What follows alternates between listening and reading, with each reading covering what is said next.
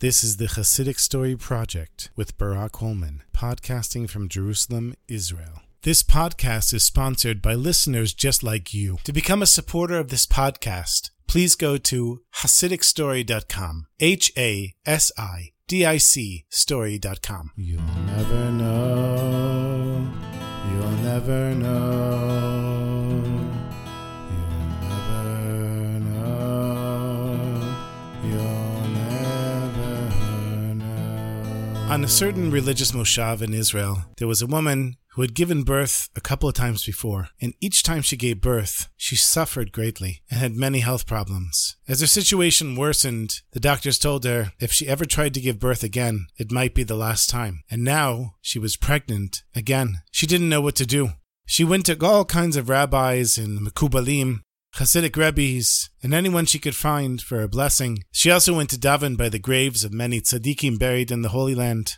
But still she was very worried, and after a doctor examined her and told her that the problems were still there and she was still in danger, she didn't really know what to do.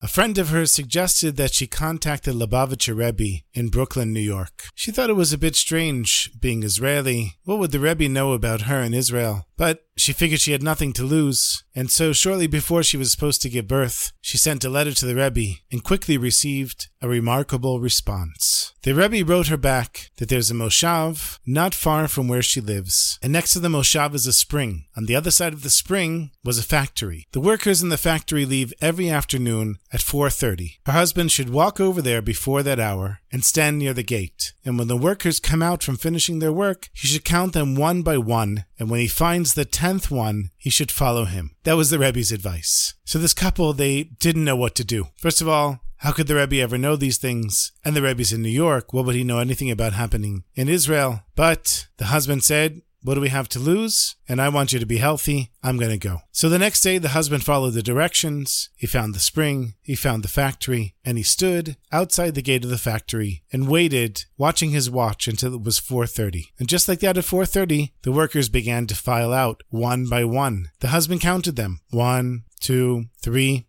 When he saw the 10th man, he looked just like an ordinary person. There was nothing special looking about him at all. He seemed hardly distinguishable from any of the other workers before him or after him. The husband shrugged his shoulders and he said to himself, well, the Rebbe told me to follow him, so I'm going to follow him. And the man walked and walked until he finally arrived at a nearby settlement. And then he came to a certain house, walked up the stairs to the house, closed the door behind him, just like anyone else would do after they finished a day of work. The husband stood there, gazing from a distance, not really sure what to do, but realizing that he didn't have any other choice, he walked over and knocked on the door.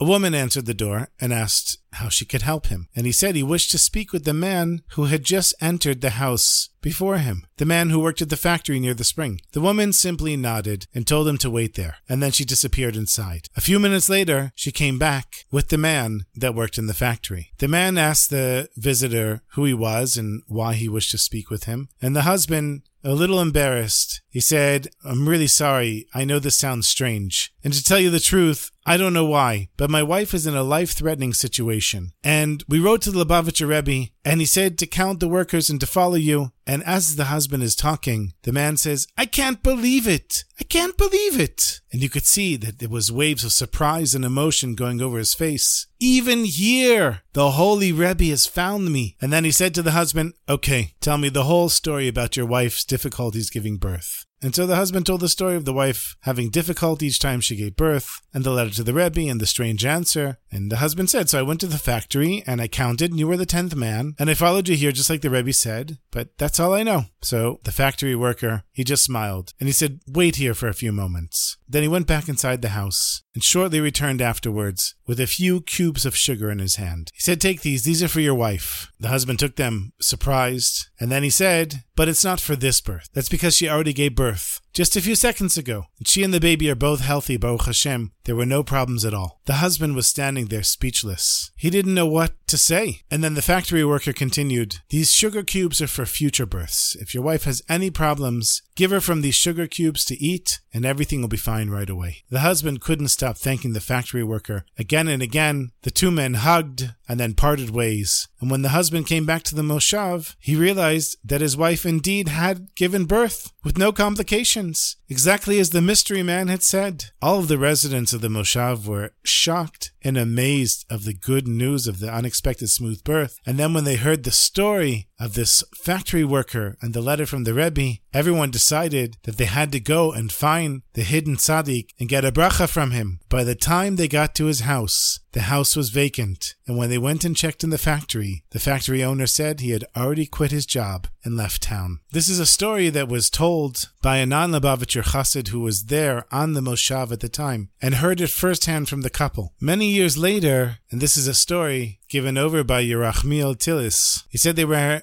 hosting somebody at a cent in Tzfat, a student from the non-Hasidic Torah of Adas Yeshiva in Brooklyn. And after he heard this story, he said, I have to tell a story about the Lubavitcher Rebbe. And he told the story of his brother-in-law who heard it from his study partner at another non-Hasidic yeshiva. And it turned out to be almost exactly the same story. Difficulty in giving birth, surprise that the holy men had been discovered, and sugar cubes. However, this time it was in a remote location in the northwest coast of the United States. And it entailed getting on a plane and a bus and a taxi to get there. And also in this version, the husband delivered the sugar cubes to his wife just in time for the birth to ease the difficulties. And the husband himself went back to thank the hidden tzaddik. And when he got there, the hidden tzaddik wasn't there anymore. But this time, the husband went to the Rebbe. And he said, Rebbe, here's the story. I found the hidden tzaddik and everything worked out. And the Rebbe just smiled.